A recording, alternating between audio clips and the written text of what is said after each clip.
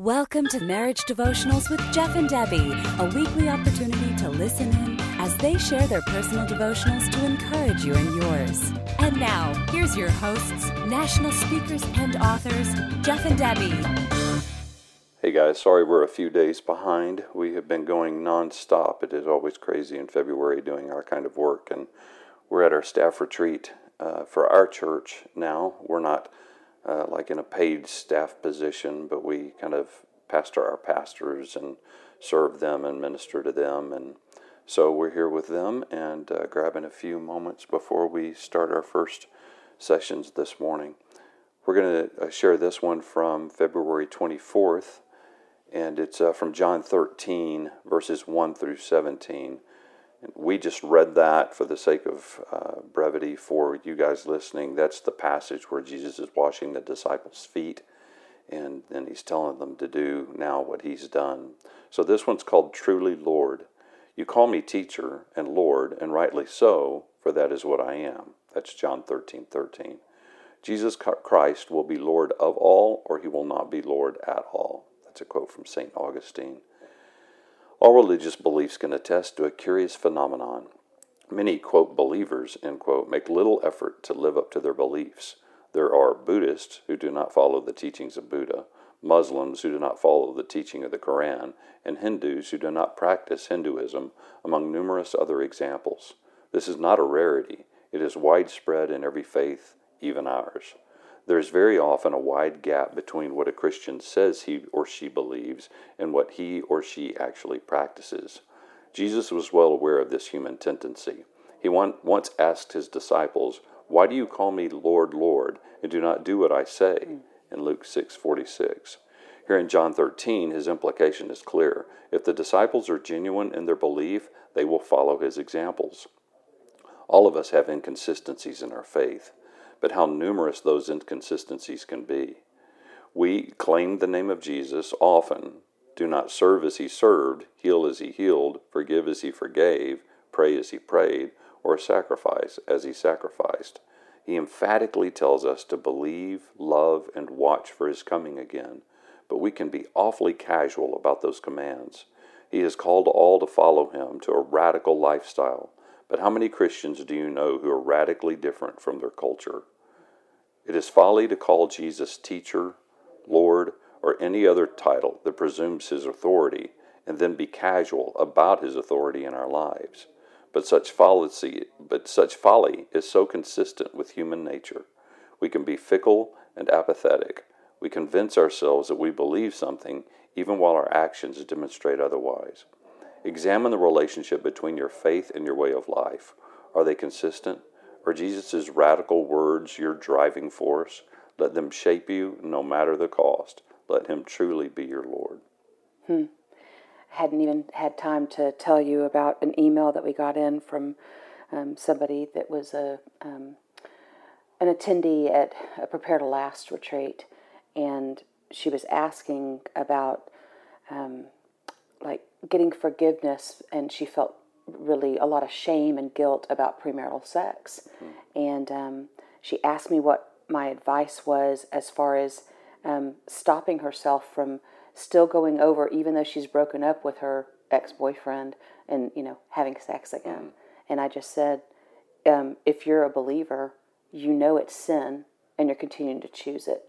So that is a heart issue, and that's an obedience issue. And so it's like she's saying, I'm a Christian, and I don't want to do this, but I'm going to keep doing it anyway. And I think, definitely all of us are guilty of making that decision sometimes. Yeah. But, we've talked lots of times. It's like we know the rules that that are in the Bible about how we should try to resolve our conflict, but we just do stuff that's opposite from that. And then we wonder why we can't get out of our conflict. And so it all has to do with this whole, if he really is Lord, he's either Lord of it all or he's not Lord at all. And there's part of that makes you feel like defeated because, we can't be perfect, right? But we can say he is Lord of all my life, and I'm going to let him convict me when I'm not living like him. I'm going to try my best to live like him. So this is a really good, strong one. I felt like I was almost a little strong-worded in my answer back to her, but I think all of us just need to be reminded. I mean, we choose whether or not he's going to be Lord or not. Yeah. So, and I appreciate the fact that she has allowed the Holy Spirit to convict her. Yeah. And that is such a courageous first step, because Yes. for so many people that are struggling with a sin stronghold, they just want to ignore that. And so she had the courage to confront it. And now we just need to pray out of mercy and compassion that she'll have the strength to change as a result of that conviction. Yeah. I think that this, of the different devotionals that we've read out of this book so far this year, this one probably applies the most to marriage, because I think, you and I have talked about this, I think it is our marriages that are the first proving ground of whether or not Christ is really Lord of our life. Yeah. Whether he's making a difference. Right. And whether or not he's doing those things through us that we cannot do on our own with each other. And when we're so angry with our spouses, or when we've been hurt so deeply by them, are we going to be obedient and forgive in the midst of that and give mercy? Or are we going to be disobedient and judge? Yeah. I think the proof of somebody's lordship is less about whether or not they call him Lord at church. It's more about whether they're willing to surrender him as Lord at home. Yeah, exactly. In their marriage. Well, that one line where it says, the real difference isn't what a Christian says he believes, it's what he practices. Yeah. And, I know that there are times, and I'm just going to go straight into it, Lord, that I need to ask your forgiveness for times where I may say that I believe something about you and want to be different, but I don't practice those things that you have shown me in Scripture.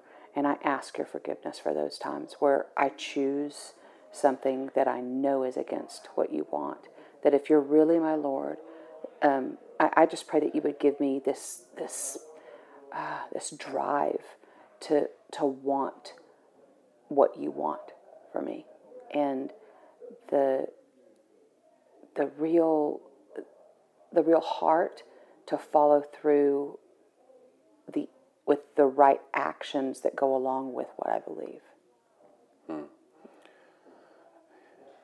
Lord, I first want to just pray for this girl that wrote to us, and Lord, I pray that you would first just envelop her with a sense of your mercy and your adoration and your love for her that you've always had for her, even knowing the place that she would get herself into.